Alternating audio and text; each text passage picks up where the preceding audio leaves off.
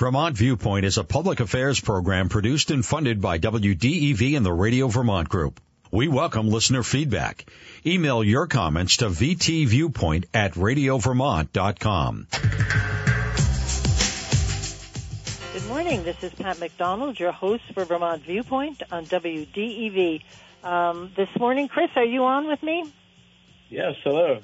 There he is. Hi, how are you? This is Christopher Wiersema. He's the Communication Engagement Manager and Co-Director of ORCA Media in Montpelier, and we're on the radio, but if you actually watched our ORCA's coverage of the Montpelier Parade, you would have seen Chris emceeing the whole event. That must have been fun. That was fun, yeah. We had a lot of fun. You know, it's a long tradition in Montpelier, and ORCA Media has always been there to live stream it online and to our channel. Who's the young man who co-hosted with you? That was Rowan Harple. Rowan. He's one of our camera operators, and young guy that studied. Tell Rowan I digital apologize profusely. I know who he is, obviously, and I think he's doing a great job at ORCA. Yeah, really. Thanks. Yeah, he did great. Yeah, he did. That was fun to watch both of you. I was things start out about what is as ORCA public access TV in Vermont and all of the layers. I was actually surprised at one of the components of the ORCA, I guess, ladder or something, because it starts, and I wanted you to talk about this, Vermont Public Utility, and then there's the Vermont Access Network, which is what ORCA is all about, and then all of those stations report into the Alliance for Community Media, which is the national arm. Could you talk a little bit about how this all works together? Yeah, sure. So Vermont is pretty unique in that there's 24 community media centers, which are also known as public access TV organizations, or PEG TV, Public Educational and Government Access organizations. And as you mentioned, there's a long history. Rule 8 was established at the state government level, which basically, it obligates the cable providers in Vermont to pay for and run these nonprofits throughout the state. So if you're in our area in Montpelier and you have a Comcast bill, there's a little percentage of that bill that you'll see a line item that says public access, and that funds ORCA Media. So we serve 13 towns in central Vermont, and if you live within those towns and you're a Comcast subscriber, you're helping us operate. So that's how that works here in Montpelier. But then it's pretty similar throughout the state. It's kind of divided up by the cable lines. And so our area is a little bit scattered around central Vermont, but they're all you could check it out by looking at the Vermont Access Network and see the map around the state. So the Vermont Access Network, or VAN, is a nonprofit that advocates for all the 24 community media centers throughout the state and kind of, unites them in one voice at the state level, works to establish kind of ways, alternative funding. As you may know, cable subscriptions are going down, so that's a big issue for us to kind of think about new ways of funding. And the Vermont Access Network also, provides opportunities for the 24 centers to collaborate on education programs, so youth media training, technology, understanding what's like the latest technology, camera equipment, video. So it's great. Oh, a lot of service.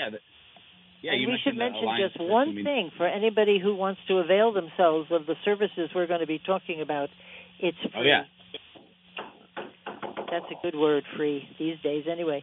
And then you've got the overarching Alliance for Community Media, which is the overarching umbrella for all the, I think I read somewhere where there's 2,000 centers in 2,000 PEG access entities in the world in the United States, which is a whole lot of centers to be responsible for.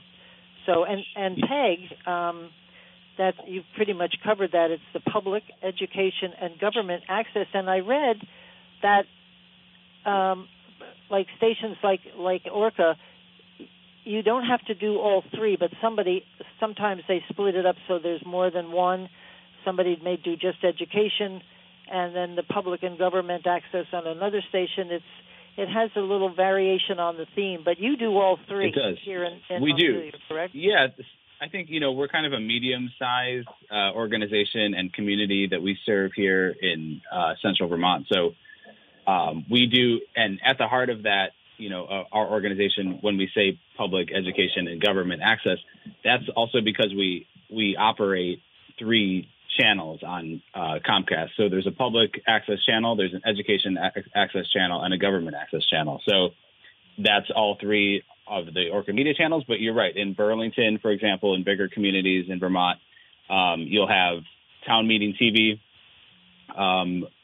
just does government access, operates the government access. And then you have Media Factory now, formerly VCAM and RATN, which manages the public and education side in Burlington. But, they all do a whole bunch of other things. Town Meeting TV in Burlington does great programs for youth and working with the young people. And so there's definitely a community side beyond the operating and managing the stations. Yeah, I thought it was important that people understand this great service that's out there for free, as I mentioned, and I wanted to go through all of that with you because you are open for business. The COVID was a little difficult to deal with, but we're here and open for business. And you are the communications engagement manager for ORCA. Could you talk a little bit about your job and maybe a little bit about your background? Yeah, so let's see. My background is in the arts, and I studied film and video back in Chicago, and I'm still studying it. I'm working on my MFA now, and yeah, so I've been interested in film production and media art and contemporary art for a long time, and I've been working in community media and the nonprofit community media world since about 2015 on and off. And I've worked for Town Meeting TV in Burlington with Lauren Glenn Davidian and Megan O'Rourke. They're awesome. And I worked for ORCA Media now for a bit. And so, yeah, we have an interesting model in the sense that we no longer have an executive director, and we have 3 co-directors. So we have more of a democratic kind of horizontal leadership structure now. And my wheelhouse is the community engagement side. So I work with community partners and other nonprofits in our area. I work with the schools. I work with setting up the youth media education programs like the Vermont Youth Documentary Lab, which is starting next week. Super exciting. And yeah, and then along with Zach Zorn and Jen Ann, my other 2 co-directors at ORCA Media, who manage the production end. Zach, his wheelhouse is the production side, and then Jen manages everything on the content end and kind of the end result, what you see on the channel. But we all kind of do a little bit of everything now at the executive level as well. So, yeah. That's great. You guys are doing a great job as a team. You really are. I can see it. And so I know when I'm there, and I mentioned somewhere that every guest I've ever had I've had so many guests that represent every community in Vermont, I think. They were always pleased to be at ORCA and always very impressed with staff, with the quality of the folks that are working there, and, of course, the end product, which is important. That's awesome. Yeah, that's great to hear. And I guess I should mention, too, you were saying that our services and resources are free, which is correct, and that's one of the great things about Community Media Center.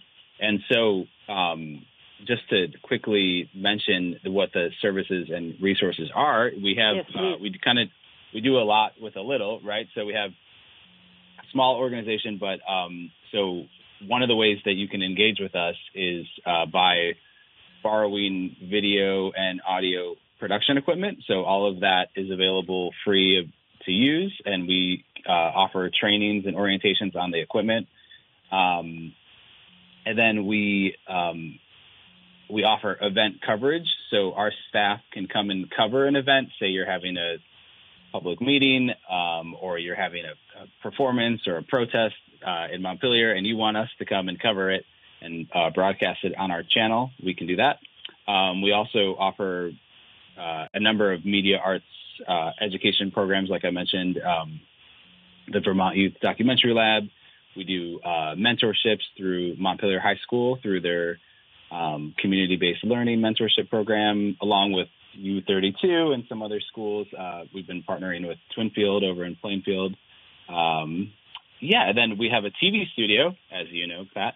Yes, and the TV studio, free resource to check out, and you can make, like a talk show style show in there. There's professional audio, lighting. We have a camera switcher, and so that's a nice resource to use. And then lastly, we have 4 editing suites that we call. So call them editing suites are, more or less private rooms where you can edit your video. So we have, some Pro Mac books and Premiere Pro that you can access the software to edit on, and we'll train you on that as well, so you can edit your own video. I didn't know that. That editing part, excellent, because we've done over the years some Zoom meetings that we have then sent to Zach, but probably could do it ourselves if I learned how, get my act together. It's a wonderful space. Now, you were down in City Center for a long time, and although I missed the restaurants after my show was over, the what is it, the Three Penny? Oh yeah. Anyway, you're up in the college with many rooms and a lot of space, and I think that's great that you. The other one was a little tight, but you got a lot of space now. Yeah, there's a lot, and the bridge is there. There's other community organizations in the building. Exactly, that's really cool. I was thinking, do you ever do anything with Lost Nation Theater, because they do? Probably not, because they've got their equipment there. We have in the past, yeah. We've covered some of their events. I know that they do youth programs that we've been a part of.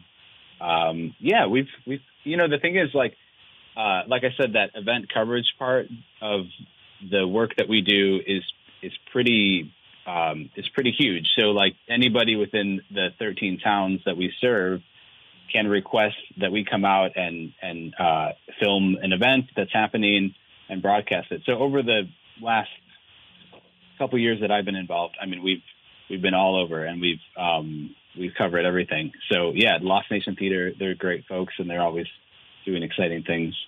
That's great. Well, because I know I was thinking about them only because during COVID, they actually live streamed their shows, which I thought, and you had to pay for it. It was like having a ticket in your living room. I thought that was a great idea. I know they're not still doing it, but I thought, wow, that's an interesting way to make a little money and to share the talents of all their people with Vermonters. So I wasn't sure if you were involved in any of that, because that was a very, very clever idea. That was good. Yeah, that's... Anyway, yeah. I'm sorry, go ahead. Oh, I was going to say that's definitely one of the things we have and continue to help organizations with is live streaming and running hybrid events, hybrid meetings that have folks in person and over Zoom, and then they're broadcast on YouTube. So it's like, that's definitely quite the setup. And Jen and Zach have done an awesome job really making that happen and collaborating with organizations. I never remember the name of this system, but you put up for all the other ORCA stations around Vermont to be able to draw down the shows that you produce, and it's on some kind of a shared market. I don't know. The Vermont Media Exchange. Right, that's it. Vermont Media Exchange. So if you do a video here, you never know where it's going to show up because people from the public access stations can pull it down, and because it's all funded by public monies and available to whomever. Yeah, that's definitely Jen Ann does all of that with ORCA, and that's huge. So like your show, Vote for Vermont, that's one of the appeals too, that you can reach an audience beyond our 13 towns, and it can be shared statewide. We also have the Vermont Community Television, which is the statewide channel that Van manages, and it plays content from around the state. So, with the 24 community media centers around the state, they can play content from each other, and they can also send it to the statewide channel, which is in HD, and everyone can watch that, and it's kind of a variety of stuff from all over the state. And with the Vermont Media Exchange, it also, all of that content can be shared throughout New England too. So there's a New England-wide media exchange so that other public access TV organizations can grab those programs as well. Excellent. I actually didn't know about the New England connection. That's really wonderful. Get a lot of exposure here. That's good. Could you, as long as you mentioned it before, and I'm never quite sure what this is all about, but for the Vermont Youth Documentary Lab, could you talk about that? Sure. So the Vermont Youth Documentary Lab, we started that in 2021. So we're in our third year now. The focus has been on youth ages 15 to 19, really exploring a local issue or a personal story in the community, and using we use cinema cameras, so some nicer end cameras, and they get to learn about documentary and documentary filmmaking, and how to produce a pretty short film. We end up producing something like 5 to 10 minutes long, and I will say that we just won the first place prize for last summer's project down at the in White River Junction at the youth filmmaking contest, Freedom and Unity Youth Filmmaking Contest. We won the first place prize for history and contemporary issues.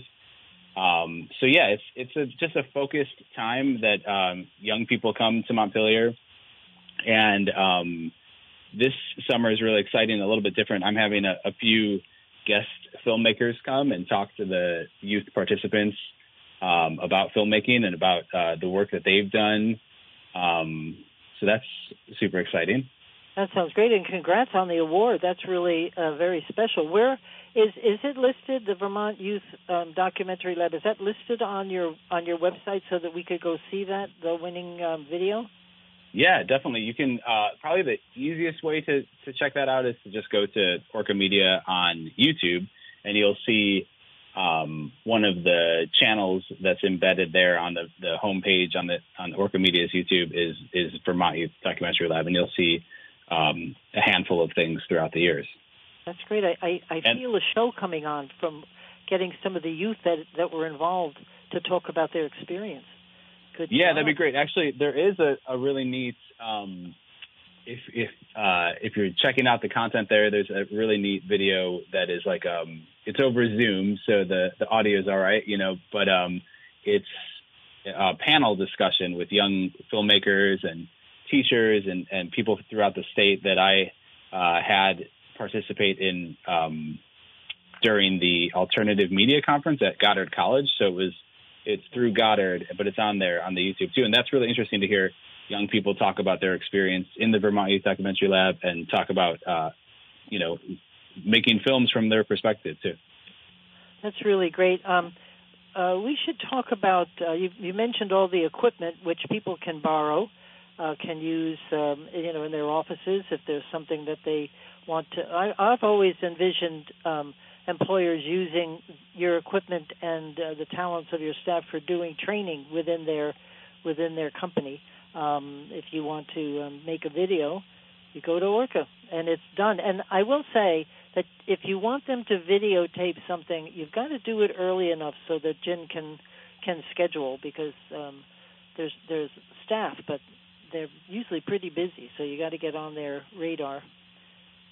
Yeah, so right on the website there at orcamedia.net, up in the corner, at the top right corner, it says Create, and then you click on that, and it says Event Coverage Request, and that's, like you're mentioning, to get on the production calendar. That's the easiest way. You just fill out the form, and you can get your event on our calendar, and we usually, if it's early enough, we can make it happen. So we have about 10 part-time staff that we send out in the community to film events. But like you also mentioned, the video and audio production equipment end of things. That's a great opportunity to just go and do things yourself too. So if there's an event in the community, you could also cover it yourself by borrowing a camera, a tripod, and some microphones, and record your own event and get it on the air.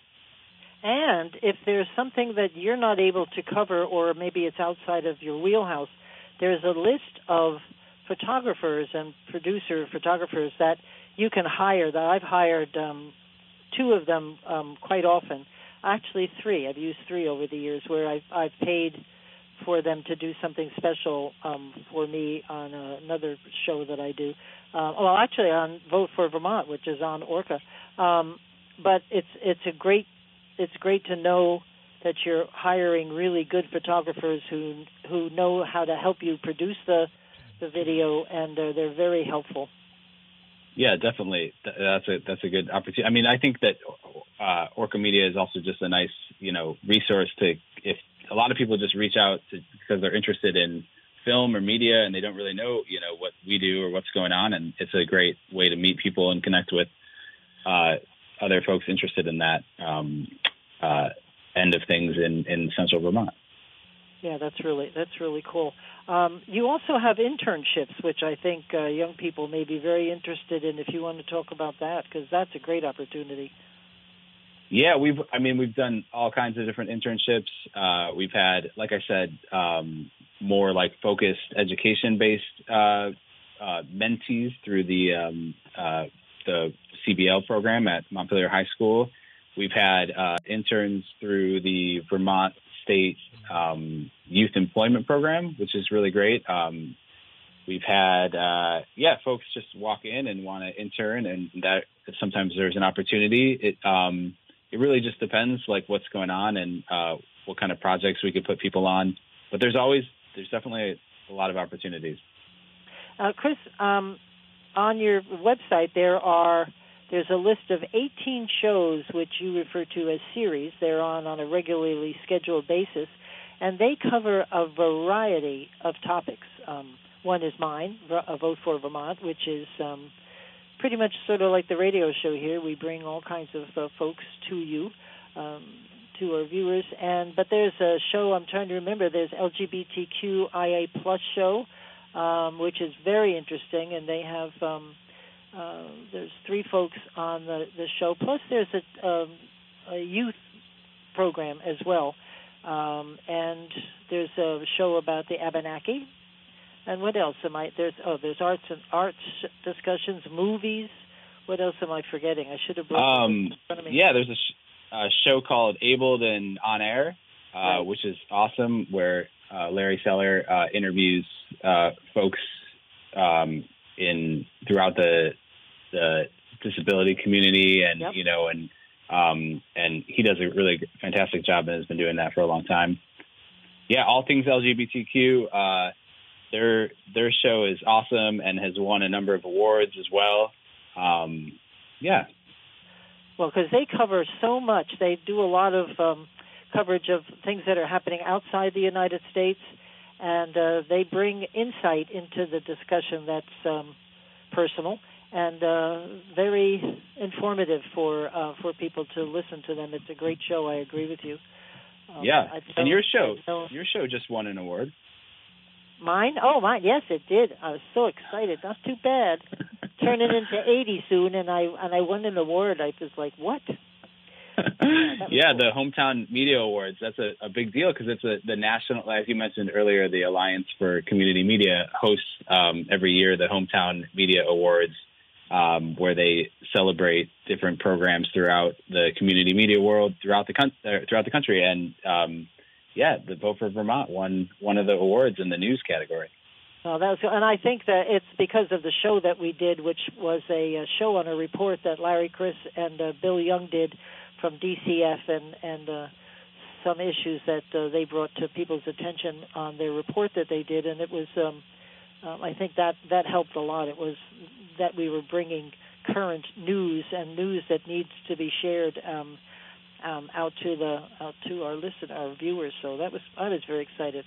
And Zachary was there to pick up the award for me, which was really cool. I haven't seen the plaque yet, but I'm going to go on Monday. Anyway, but there's tons of shows, as I said, 18, and the 4th of July parade is on there now. School boards, press conferences. We certainly covered all those during COVID, that's for sure. And we cannot continue with what you covered without mentioning the State House, because now all of their meetings are by Zoom, and I so hope they continue that. Yeah, so that's huge for us too.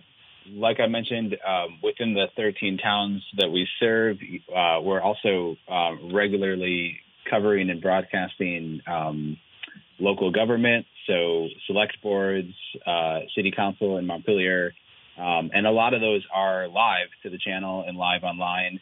And then, so the other kind of the other area that we serve is the State House. So we broadcast State House committee meetings throughout the session, and some of those are live. A lot has changed during COVID. Our focus was definitely on making the Governor Phil Scott's his weekly briefings during COVID. We really put a lot of energy and resources, and that was huge. That was effort from Jen and Zach to make that available and put resources into that. And as you know, Vermont Public took the audio stream from ORCA, so it was a nice collaborative effort there and throughout local media.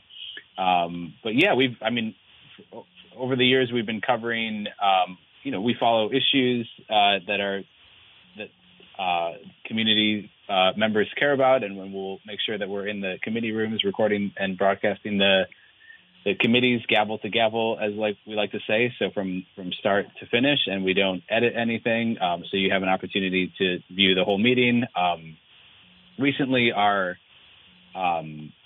we put resources into making sure that we're in the rooms that have maybe poor audio, right? So as you said, so during COVID, a lot of the committee, all of the committees went to YouTube to broadcast their Zoom meetings, the system that they're using where they have kind of like a meeting owl and it goes live to YouTube. But some of them, it's hard to see and hear folks in the room. So we've made sure that where those ones are difficult to listen to, we continue to show up with our equipment and help out on that front. That's great because I was in the legislature for 2 sessions, and in those rooms, they're so small, you maybe could fit in, I'm being generous, 8 to 10 people to listen. But with what they're doing now, I've seen 48, 50 people tuned in to listen, and it has just opened up democracy for Vermonters, which I think is fabulous. They can't talk, they can't communicate to the committee members, but you get to hear and learn, and then you can comment later if you want. But I think that's really great. Yeah, I think all of the that's part of right. Yeah, like you mentioned, that's part of participatory democracy is just creating all different points of entry, and ORCA Media is just one of those. And I think it's still it's great to show up to a meeting but sometimes you can't, and sometimes you just want to follow it and make sure that you're paying attention to something going through committees, and ORCA helps with that. So that's really wonderful. Yeah, it's great. I love just to see so many people, especially if it's a hot topic, so many people listening in and watching democracy at work. So I'm hoping someday that we'll be able to communicate, whether by chat or something, with the committee, because sometimes I am, because I'm a junkie. Sometimes I'm yelling at home, no, and you just love to comment. But maybe that's why they do it or don't do it. I don't know. But it's a great service. And now you pick the committees you're in more by the sound quality than the topic necessarily. Is that what you were saying? Because I was wondering why you pick the committees you do pick. Because I monitor a lot of the hot topic bills for a Campaign for Vermont. But right. You do it mostly for sound quality. Yeah, I mean, within the last year, our focus has shifted towards that. So I think historically, we followed the things that are that everyone's kind of interested in and talking about on, whether it's in 7 Days or Vermont Public or VT Digger, right? Whatever is kind of, like you said, the hot topics, things moving through the State House, will tend to try to be there. But when everything shifted, like we mentioned, during COVID to YouTube, and every committee has its own YouTube channel, our focus was really how do we use our expertise in video and audio production to help out with that effort. So that's when it became more like, well, there's certain committee rooms that you've probably been to, like Room 11, which is huge, or something like that, and it helps to have the professional camera operator and the professional audio setup in there. It's really, and it's very much appreciated. So, thank you very much, because I know that budget of yours is you got to watch that all the time too. So, it's very much appreciated what you guys do, for sure. When you're out, because part of your job is reaching out to potential customers, when you're out talking to a business, say, somebody who may not know about ORCA, what is your, I don't have to use the word pitch, but what do you tell them? Hi, I'm Christopher from ORCA, and ORCA is. How do you sell because you have got so much to offer the community, and I hope this helps get the word out, because it's a real treasure, for sure. What do you say to them to get their attention? That's a great question. So I think that's like you mentioned, it can be difficult because we do so much with such a small organization. But I think the way that public access TV has kind of been rebranded as community media centers helps kind of define and clarify what we do, that we're really a community center. We're a nonprofit, so we help out to create non-commercial content, so individuals and organizations can use our services and resources. So I usually start with that as a pitch, that we're one of 24 community media centers, and kind of explaining what community media, community television is, and the 5 or 6 kind of wheelhouses that the services and resources that we provide, and that we have a space in Montpelier, a physical space that you can come in and check out, and that we operate 3 channels on local television. That's great. I don't know. I'm just thinking about this. I usually give the link to my guests, particularly if they are candidates for, Democrat, Republican, Progressive. I open up the show to anybody who wants to, and depending on whether it's local or statewide or congressional, that sort of sets the amount of time for the actual show. But I give them the link, and I tell them that they're sort of free to cut and paste and to edit. If they've said something totally brilliant, they may want to edit that out and put that particular segment on their website and use it to help get the word out about who they are. So it's not just because Ben Kinsley and I have found that an hour sometimes is a little too long to hold people's attention. So if you can cut it down a little, particularly in a campaign, that it's very beneficial to the candidates and helps voters to get a feel for who the men or women are who are running.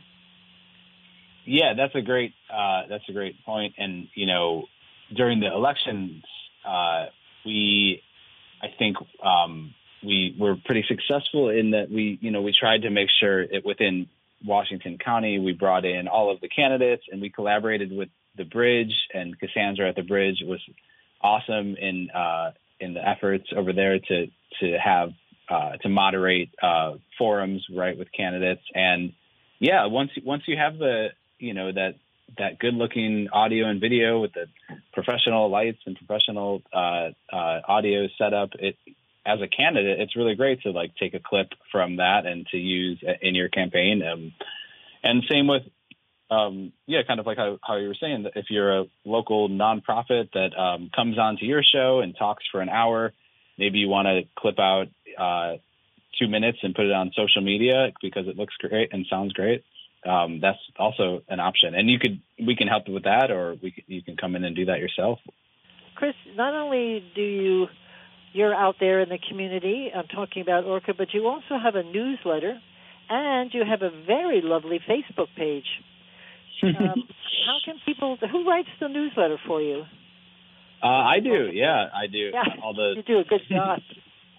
That's great. It's a great way to find out what's happening in the shows. So I think I signed up the other day, right on the website, right? Yeah, it's easy to if you just kind of go to orcamedia.net and scroll down to the bottom at that footer. There's all the fun stuff that you can connect with us on social media. And you can sign up for the newsletter. There's a link right there. And we're on Instagram, Twitter, Facebook, and recently joined TikTok. So look out for that. Yeah, and of course YouTube, archive.org. There's plenty of ways to find us. And then the newsletter is a nice opportunity to write in your inbox. You can see I usually highlight 5 to 6 programs from the last month, and then talk about some things happening at ORCA, some events coming up. And so it's a great way to see a variety, kind of a curated variety of all the things that we do every month. That's right. Do you know there's a new one? I just heard today. It's called, what's it called? Stitches, or it's by Zuckerberg. Right, Threads. Yeah, I've heard that. Yeah, and that's apparently it's got all kinds of people signing up to join that media stream anyway. So I just do Facebook. Maybe you'll see us over there. That's all I can manage. I do. I think it's pretty good that I'm even on Facebook at my age, and I don't normally mess up. I put too much on Facebook. I should edit some of the things I say. But at the time, it feels really good. And anyway, if somebody has an idea for a show, because this is actually how I got on to ORCA and doing my show, which I've been doing, I think, 7-8 years now. Jackie was the woman that worked, I believe, at ORCA. Was the head of was the manager for ORCA. I did a candidate 2-second thing out there. Hi, my name is Pat McDonald, blah blah. And she came to me and she said, "You should do a show because I can talk." So she thought that was a good deal. Anyway, we talked about it and came up with the platform for Vote for Vermont. So if somebody has an idea, first you can go and test it out for free for nothing, and see how you look and appear. And you guys would help in the production end of things, right? Yeah, absolutely. So I'll definitely say that we're always looking for new shows. We're always looking for new community producers like yourself who want to take advantage of the resources that we have, whether it's the studio, producing a studio show, a regular studio show, which is probably like one of the easiest ways to engage with us, because all you got to do is come on in and talk. And so on your end, you produce the show and coordinate with your guests, and then we help with the production. But yeah, we're willing to sit down with you and talk about your idea and help make it happen. So sometimes it's a combination of doing interviews out in the field and borrowing our equipment to do an interview, and then editing it together. Sometimes it's just helping make your show happen in the studio. It's really great. And you do it in such a way that I feel very comfortable. And how many times we've had to stop the show because I've messed up something, and then it gets edited. So you guys make me and my guests and all the other shows look fabulous because you edit out those little errors that we make along the way. So that's a good thing. I was just going to mention there's a number of ways to come on in. You can just visit us anytime. We're up at Vermont College of Fine Arts in Montpelier, 62 Ridge Street. And then you could always email us, which is probably the easiest way to get in contact with us and pitch an idea or just say you'd like to come and check it out. Or you can call us. And, I can give you the email and phone number if you're interested. Yeah, please do that because we'll post All right. Sure. So you could call 802-224-9901. You can email info@orcamedia.net. Or you could email, let's see, another one is production@orcamedia.net. So either one will the co-directors will see it and will help you get started. That's great. And could you tell me, you kept saying Jen does content. What does she do relative to content? Because it's pretty much a freedom of speech place where you can just go on and do your thing, and there's no politics involved. Right. Nothing. It's right. You and your beliefs. Right. So content management. So that content management is everything from scheduling all of the content that is broadcasting on the 3 channels, right? Everything from file management on the back end. So as you can imagine, video and takes up a lot of space, right? So there's kind of that IT administrative element on the back end, managing all of the video and the content that we have over the years that we keep bringing in, hours and hours every day. Managing what you see on the website, managing what you see on YouTube, that kind of is all in the content management wheelhouse. No wonder she's always so busy. No wonder all of you are always so busy. You got a lot on your plate. I really want to thank you very much. I hope people will reach out. And I've been trying to get Zachary. He's going to have to teach me how to do my own videos out in the world, as I just would think that'd be a lot of fun. So they should talk to, you'll email or talk to Zach, talk to Jen, talk to Chris. And I think businesses, there's so much opportunity here for a business to take videos of meetings, of trainings, having a link on their website so that that staff can link on, get trained, and do a self-learning event. I think so much for a business to do their own advertising. It's just there's so much that they can do if they put their little minds to it. It's a great opportunity, and a lot of people are willing to help. So thank you very much for all that you do, all of you. I kind of look at it as my home away from home. I even sometimes come in there and just sat when I wanted to hide. So anyway, Chris, thank you very much. ORCA Media, for those of you who want to reach out and become memorialized on video, that'd be cool. This is Pat McDonald, your host of Vermont Viewpoint on WDEV. We'll be right back with Mike Donoghue.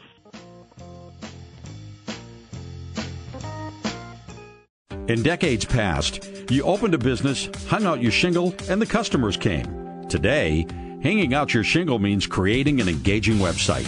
The modern consumer is using the internet to find businesses like yours. Are you positioned so you'll rise to the top of their search? Let the Radio Vermont Group Digital Services work with you to make sure you're visible online and to target your marketing to location, demographic, and interest. Learn more at rvgdigital.com. Hi there, this is Pat McDonald, your host for Vermont Viewpoint on WDEV. Joining me on the phone is Mike Donoghue, who is one of the top award-winning news and sports writers in New England. Welcome, Mike. Good morning, Pat. Good to be with you. Oh, me too. This has been great, kind of reconnecting over the years. We haven't chatted so much except for the last few days. You have got an amazing background, and I'm going to tell folks a little bit about you. As you know, Mike spent most of his career writing for print and online for the Burlington Free Press, which is the state's top news source. He took early retirement, but like many of us who try to retire, he became a freelance writer and maybe busier now than ever. He's well known for his work and passion on government transparency, open meeting laws, public records, and of late has commented about the current state of reporting, which we'll talk about all of this at the show. Mike, I'm going to stop right here, though, and talk about you really do have a passion for government transparency, open meeting laws. I think from all the years I've known you, that's been your thing. I mean, you've always asked for FOIA requests and fight to the end until you get them to give you the documents. So could you talk a little bit about where this passion came from? Sure. Thanks, Pat. Well, it started real early in my career. I'd been at the Free Press for a couple of years, and I got a tip that Governor Thomas Salmon at the time was passing out governor's pardons like candy, and they thought it was a story, tipster. And so I made an inquiry, and the governor's office said that he had, in fact, issued about 40 full and unconditional pardons, wiping people's criminal records clean in Vermont. And this was during the governor's first term, probably, I'm trying to remember, probably about 16 months into it. So we asked for the records, and eventually we were told that they would give us all sorts of information. They would not tell us the names of the people who had been pardoned, so you had no idea who had their records wiped clean. And we kept pushing for it. We kept being denied. We went to the Attorney General, M. Jerome Diamond at the time. He did, in fact, say yes. He agreed with us that it was an act of the governor. We asked again. The governor said he's going to consult his private lawyer, Tom Hayes, at the time. Tom Hayes came to the same conclusion. And just as he was about to give out the records the following, he said he'd give them out the next week. We had a lawsuit filed to block the governor from releasing them. It was the head of the Vermont Parole Board on behalf of one of the persons who got pardoned. And this thing went on for approximately 21 months. The trial court came up with a ruling that was sort of crazy. It said I was entitled to the records, but I had to justify it. And both sides didn't think that, well, I say both sides. The Free Press had intervened along with some media members. We weren't actually sued. It was the governor and some of the state officials had been sued by this person. We, the Free Press, intervened, and we said that was preposterous. We shouldn't have to justify why we want a public record. And eventually the Vermont Supreme Court ruled that we were entitled to them and everything like that. So that's sort of a long story, but the real ending of it was when the list came out that, in fact, there were close to 300 pardons that the governor had issued. The 40 had mushroomed. Now, granted, 70 of those were because of a discredited cop named Paul Lawrence who'd been arrested for perjury, and they had pardoned 70 of his defendants. So, you know, it really had jumped from 40 to just over 200 probably during that time. So a heck of a jump, Mike. And the other just interesting thing about that was during that whole time, we kept getting reports on some of these pardons that were just, I was tipped off that the head of the Vermont Labor Council had been given a pardon for a speeding ticket, and by coincidence or otherwise, the head of the Vermont Labor Council or the Labor Council had endorsed Tom Salmon the first time around and had just endorsed him for re-election when this guy got a $50 speeding ticket. And he got a governor's pardon for that? He got a governor's pardon for it. There were some other ones, but the one that was really sort of outrageous that somebody tipped me off on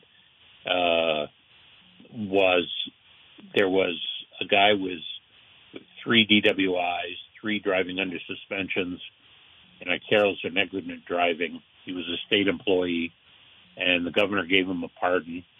The guy had worked down at the state hospital, and Tom Salmon gave him a pardon. And I think it was like 4 or 5 months later, he killed a woman up on Route 15, driving drunk. Oh, my God. And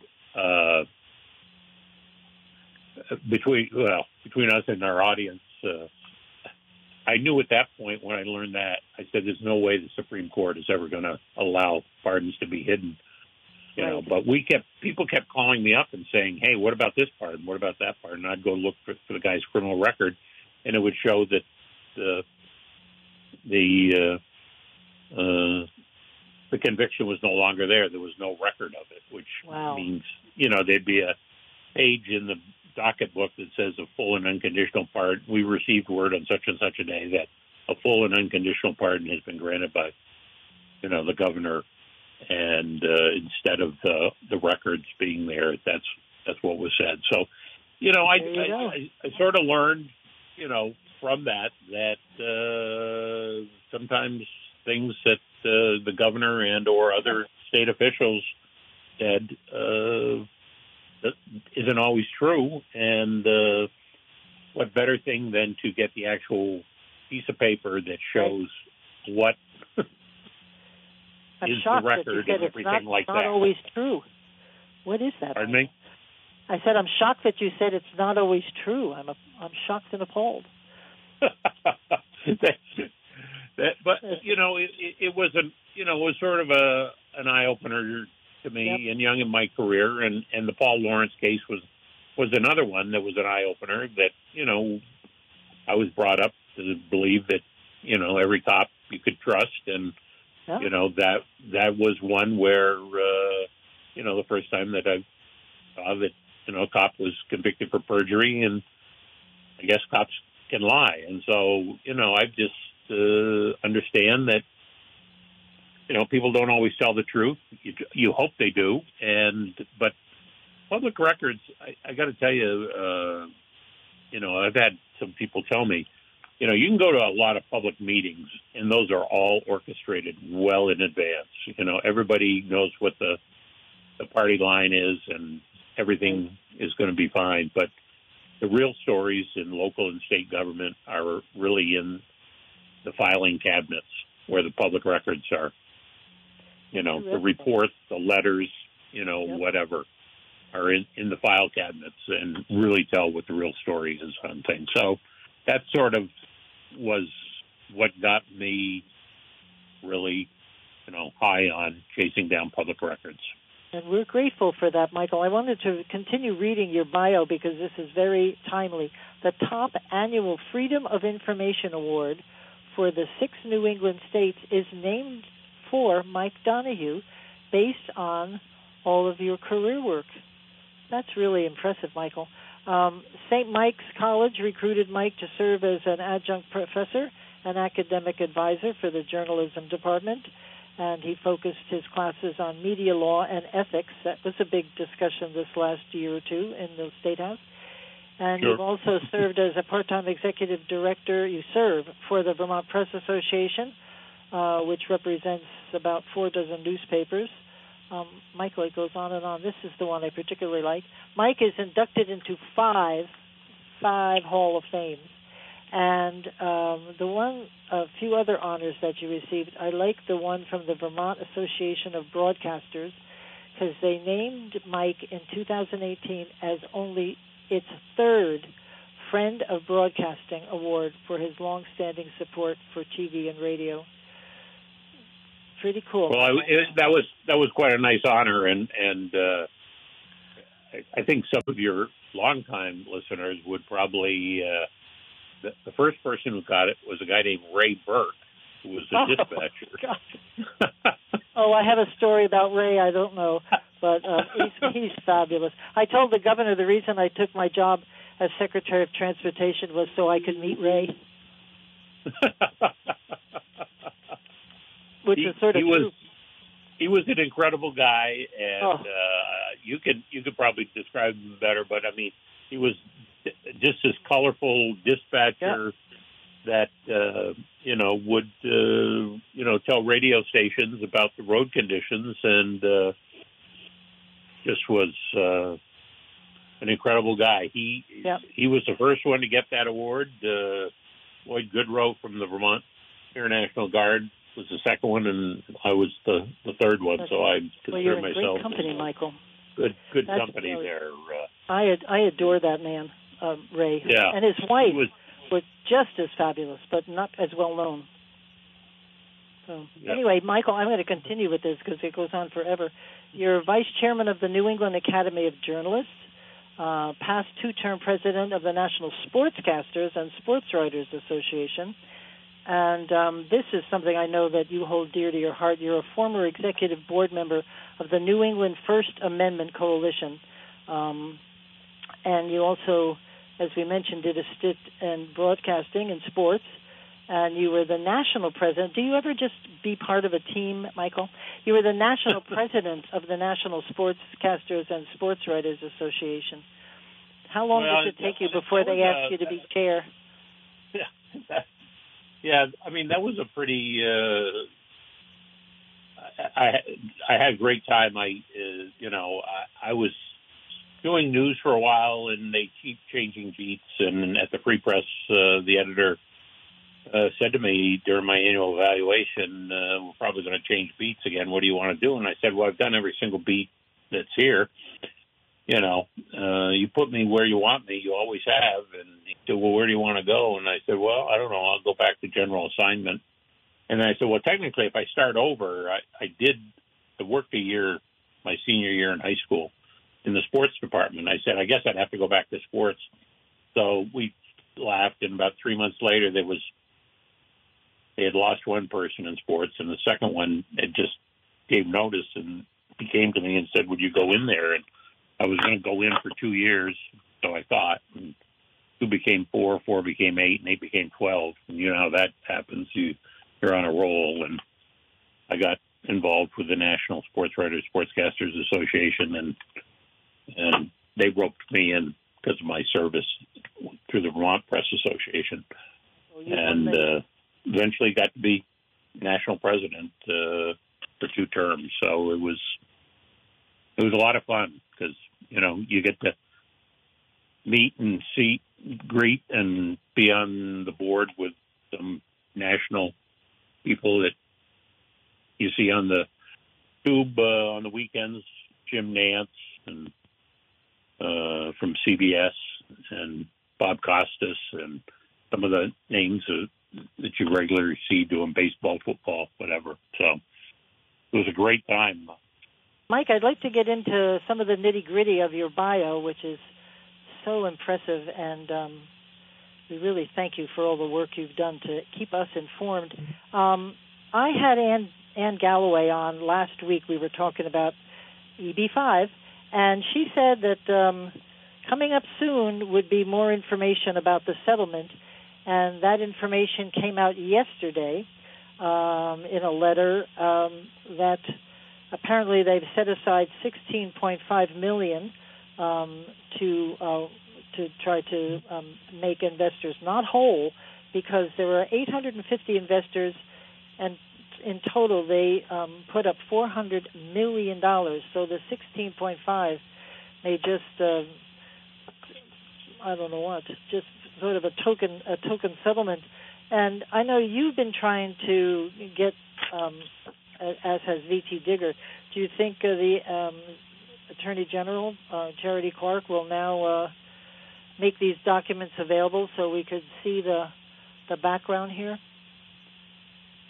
Well, I know that the state has, since day one, been trying to hide these records.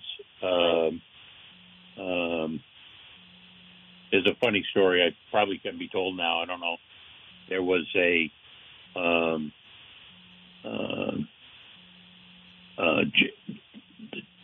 think it was Ann asked Jim Condos if he knew anything about EB5, and he had been looped in on some emails, and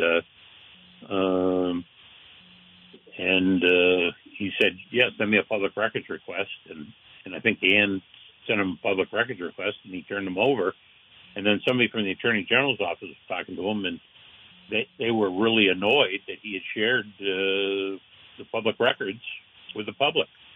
And that was the Attorney General's position all the way through this, is not to disclose much. And V.T. Digger, the Free Press, 7 Days, a bunch of people filed various, public records, right, chasing things, and there's been all sorts of things going on. So, if the judge approves this settlement in the end, I mean, I can't see any reason, any justification for them to withhold any of these records any further. That, this is really going to put Charity Clark on the hot seat for the first time. Is she going to let the state hide these public records, or, is she going to be transparent? And, there was as your listeners probably know, I mean, this case had generated a lot of publicity through the years. There was a lot of questions as to whether, people like Peter Shumlin, Pat Leahy, Jim Douglas,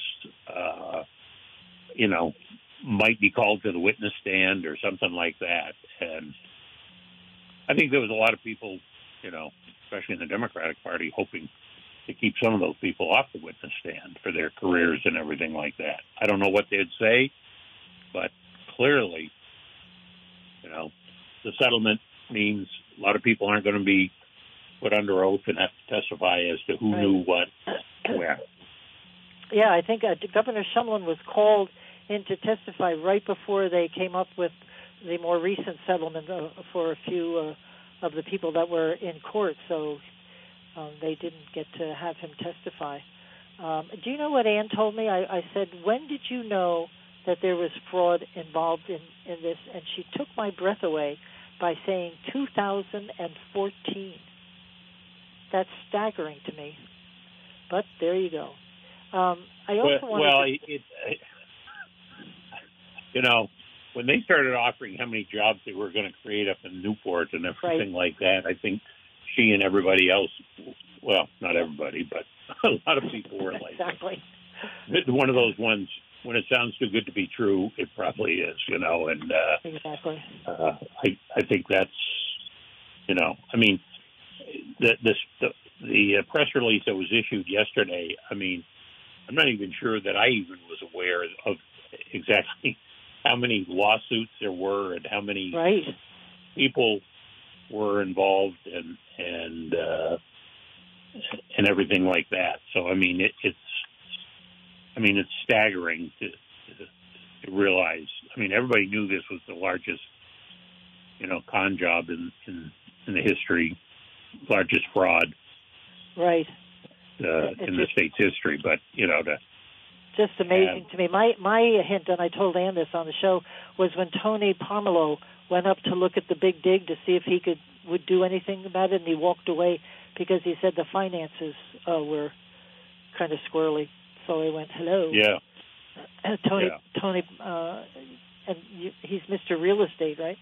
So you should pay attention. Anyway, we have to take Go ahead.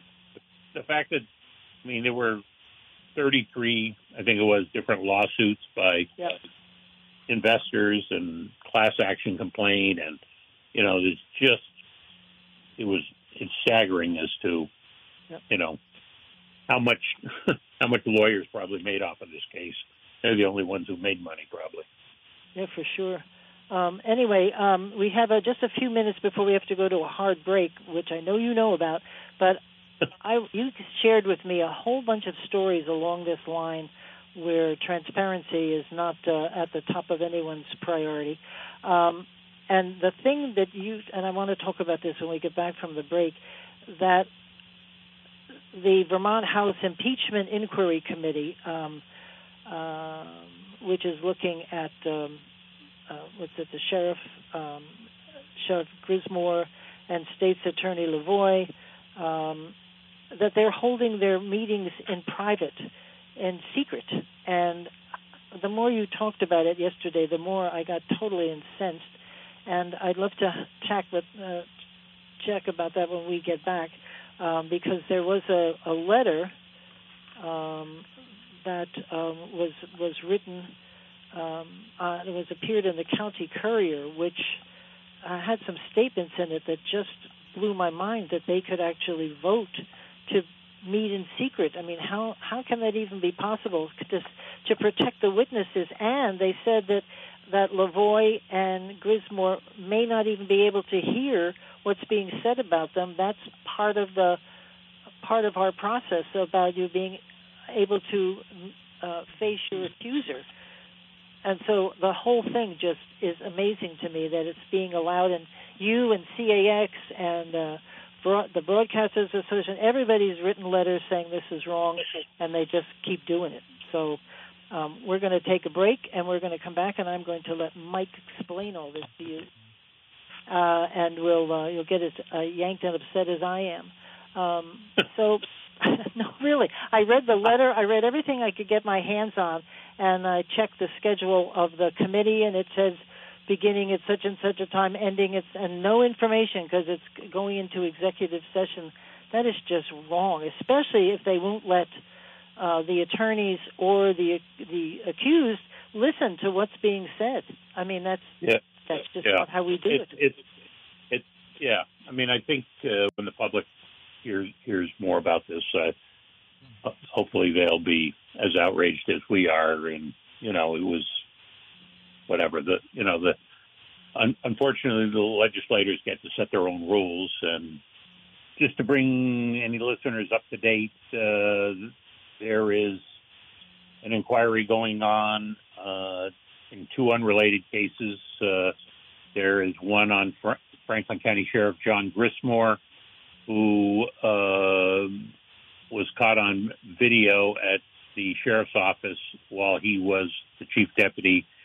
Depending on who you talk to, either kicking a prisoner in the groin, or as Sheriff Grismore now claims, he used his foot and pushed the guy back into his seat. But anyway, that video has seen a lot of airtime, and legislators got upset, and they want to consider impeachment of him. He was subsequently elected as the Franklin County Sheriff. There is the second case involves Franklin County State's Attorney John Lavoie, who in this case is fascinating to me in that there are employee complaints about things that he has said about coworkers, about other lawyers, and things like that, and comments that probably could be considered unprofessional, maybe sexist, discriminatory, whatever. So they have started an inquiry whether he should be impeached for the comments he made. What I find fascinating about this case, and nobody's talking about this, is John Lavoie has been a state employee for 35 years. And I sort of get the impression that nobody has ever said anything about any comments that he's made for 35 years. Right. But when he got sworn in on February 1st, suddenly there is public outrage over things that he's being said. And the investigation that was done by the state attorneys and sheriff's office focused only on February 1st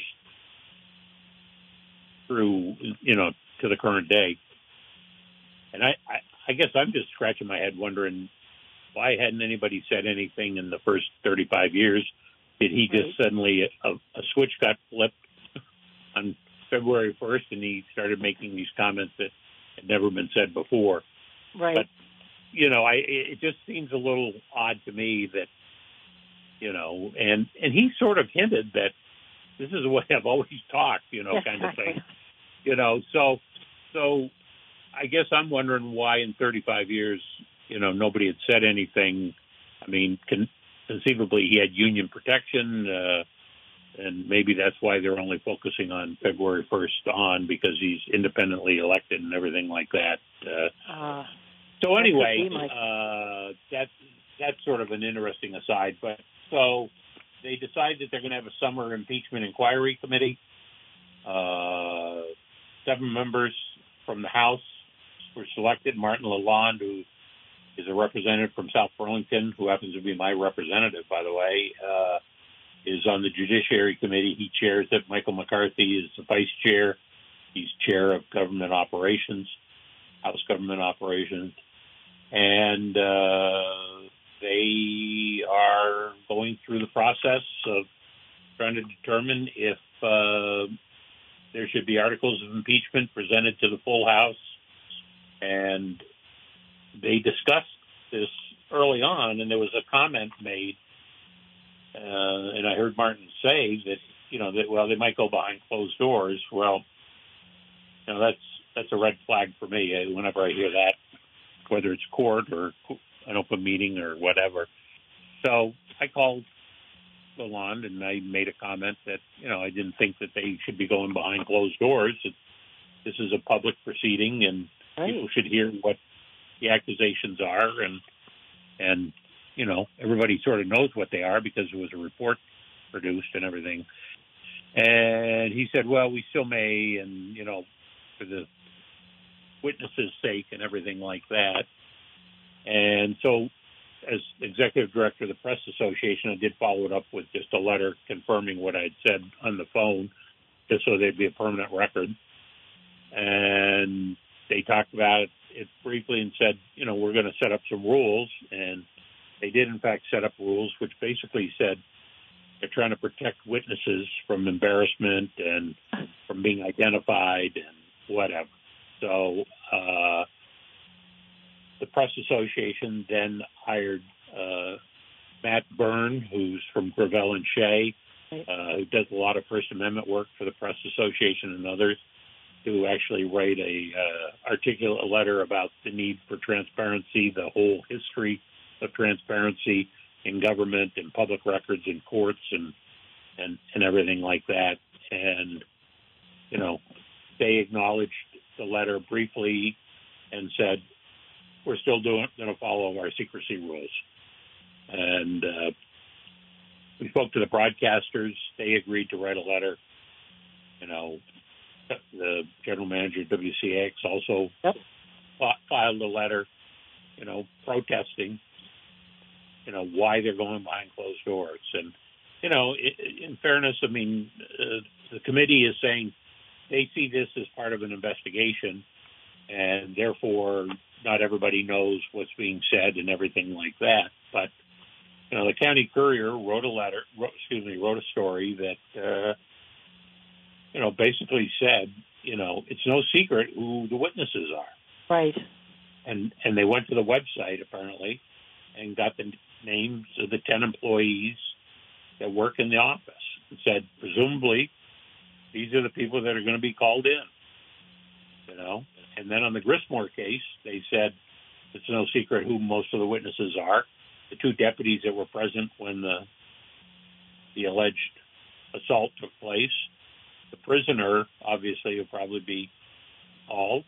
The sheriff who fired Grismore as his chief deputy, the state police detective who investigated the assault, and that led to a criminal charge being handled by the Grand Isle State's Attorney Doug DeSabato.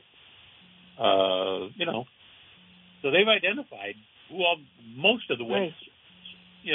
So it's no secret. Okay, there might be a couple others they slip in. I don't know if they'll call up Jim Hughes, the former Franklin County State's Attorney, LaVoie's former boss, and ask him any questions. There could be some other people that, may come forward or something like that. But, it's not a secret. These people are going to have to presumably testify when the House hears the articles of impeachment. So I'm not sure, and the public is not sure, why they need so much secrecy in this thing. But, the comments that they made and the letter that they wrote and everything like that was just sort of, people might feel uncomfortable testifying. Well, that happens every day in court. What truly bothers me is that they're not going to allow Grismore or LaVoie to even hear the testimony. So how can they prepare for a defense if they don't know what's being said about them? Yeah. Or by who? Yeah. I mean, anybody can say anything. Don't know, I think these things are being recorded, whether, who will have access to them after. I don't know. It is troublesome, again, that it's not being in the most transparent way being conducted so that the public can hear it. The John Grismore, the sheriff, John LaVoie, the state's attorney, can hear what's being said about them. Right. And depending on what is being said, they may want to volunteer to come in and testify on their own. Right. Usually targets of grand juries are given a chance to come in and testify. Well, it's very strange. But John Grismore and John LaVoie have no idea what's been said about them, so they probably really don't have any incentive at this point to come in and explain, their position or anything like that. So it's a one-sided. When you're a witness, that's sort of part of the deal, isn't it? That you have to get up in court and sit in the box and everybody knows what you're saying. That's part of being a witness. It just exactly. goes along with what we do. Yeah. Very strange. And I'm sure that when that investigation, the state's attorneys and sheriff's office, when they started looking into the Franklin County State's Attorney's Office, they hired a law firm, Paul Franken Collins, Karen Stackpole, who's a top human resources kind of person, and another lawyer were the ones selected. And I've got to think that based on their experience, they probably told people, you're giving us a statement and this may go to a hearing at some point and you may be called upon to testify in public. I think people are told, right up front where this case could be going and that you're going to be part of it conceivably and you may be called. And so it's no secret to the witnesses and it's no secret to anybody that this is going to happen, presumably, unless they change the rules and decide, say this facetiously a little bit, but, if they decide to have the impeachment hearing behind closed doors. But I think people will come out of their seats if they try to do that. Michael shared with me, I don't think we're going to have time to go over each one of these because I wanted to get to another topic, but I'll just do this really quickly and maybe we can circle back. that there was someone in the Northeast Kingdom government board who discussed and signed a contract with its police union but would not provide copies to reporters. Another issue was the Washington County community recently cut loose its town administrator and wanted to keep the settlement of the use of taxpayer dollars a secret, and initially refused to confirm any payout, which of course is wrong. And then there was an issue at Barry City with the Diversity and Inclusion Committee, who they were told to shut off their recording device of the meeting because they didn't want anything to appear in social media. Michael, what is happening? Is there any mandatory training that should be available to select boards, to committees? It's public information and public dollars. What's happening? Well, it's a little scary. The Vermont Press Association spends a lot of its time fighting for open meetings, public records, unsealing of records, whatever. We've spent a lot of time in the legislature. We've been invited over there to help with rewriting the open meeting law, the public records law. And, you know, we've proposed a couple of things along the way that we think would help with transparency in the state. And it just, things have fallen, you know, they haven't gotten any traction, or there's been opposition to it. I mean, one of the things that I stole from Massachusetts, I suggested that when people get sworn in to an office, state or local office, that they be provided a copy of the open meeting law and the public records law.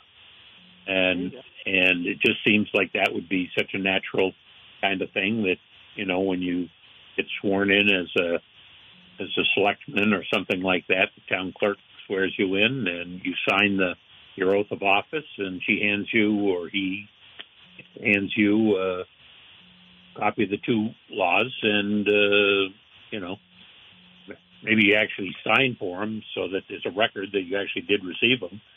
But we suggested that be added to the Vermont law. It's something that they do in Massachusetts, and that a friend of mine down there told me about, that, you know, they're supposed to get copies of the law. And, you know, we just think that would help with transparency and things like that. We've suggested that there be mandatory training, you know, at some interval or something like that on the open meeting law, public records, or whatever. I will tell you that, you know, the town of North Hero, interesting, I know them firsthand, but they have an ordinance or a policy whereby every year their select board is mandated to go through open meeting training.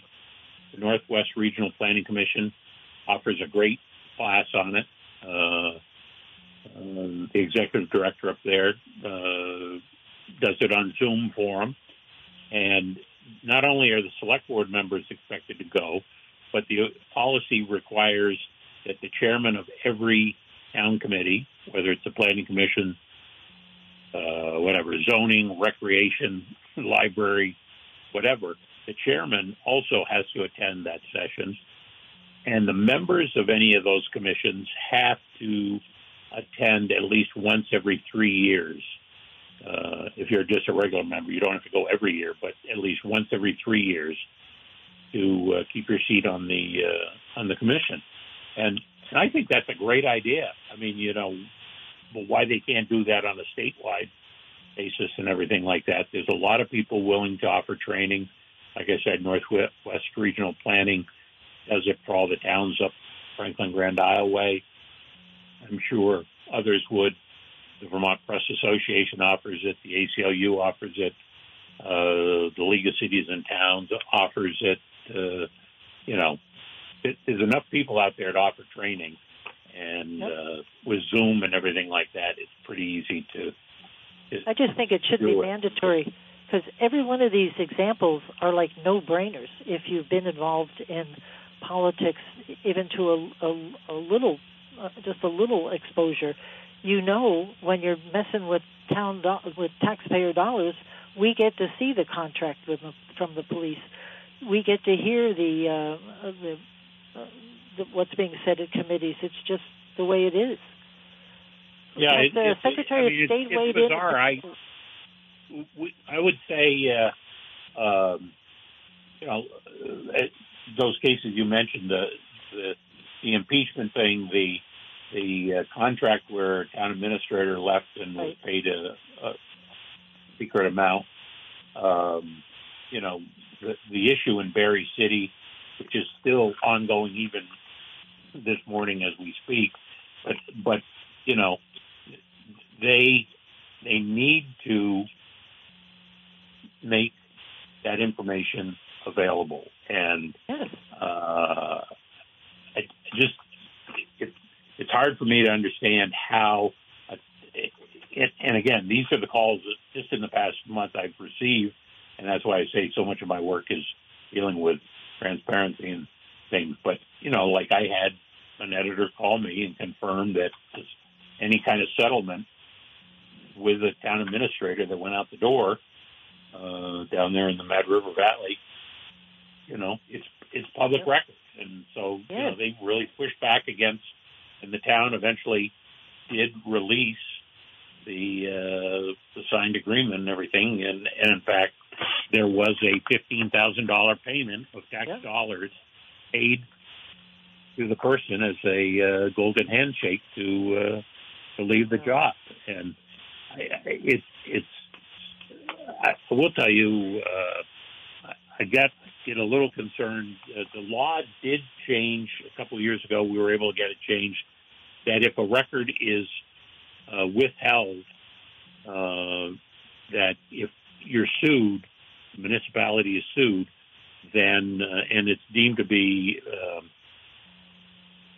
a worthless, that they withheld it, without any basis, everything like that, then the town has to pay, or the state has to pay for the lawyer and everything like that. And that brought a lot more compliance, because in the old days, I will tell you that the old thing, even in state government, and I hate to think you ever did this, you're probably the exception, but some commissioners would say, just deny them the record and let them sue us, because nobody could afford to hire a lawyer.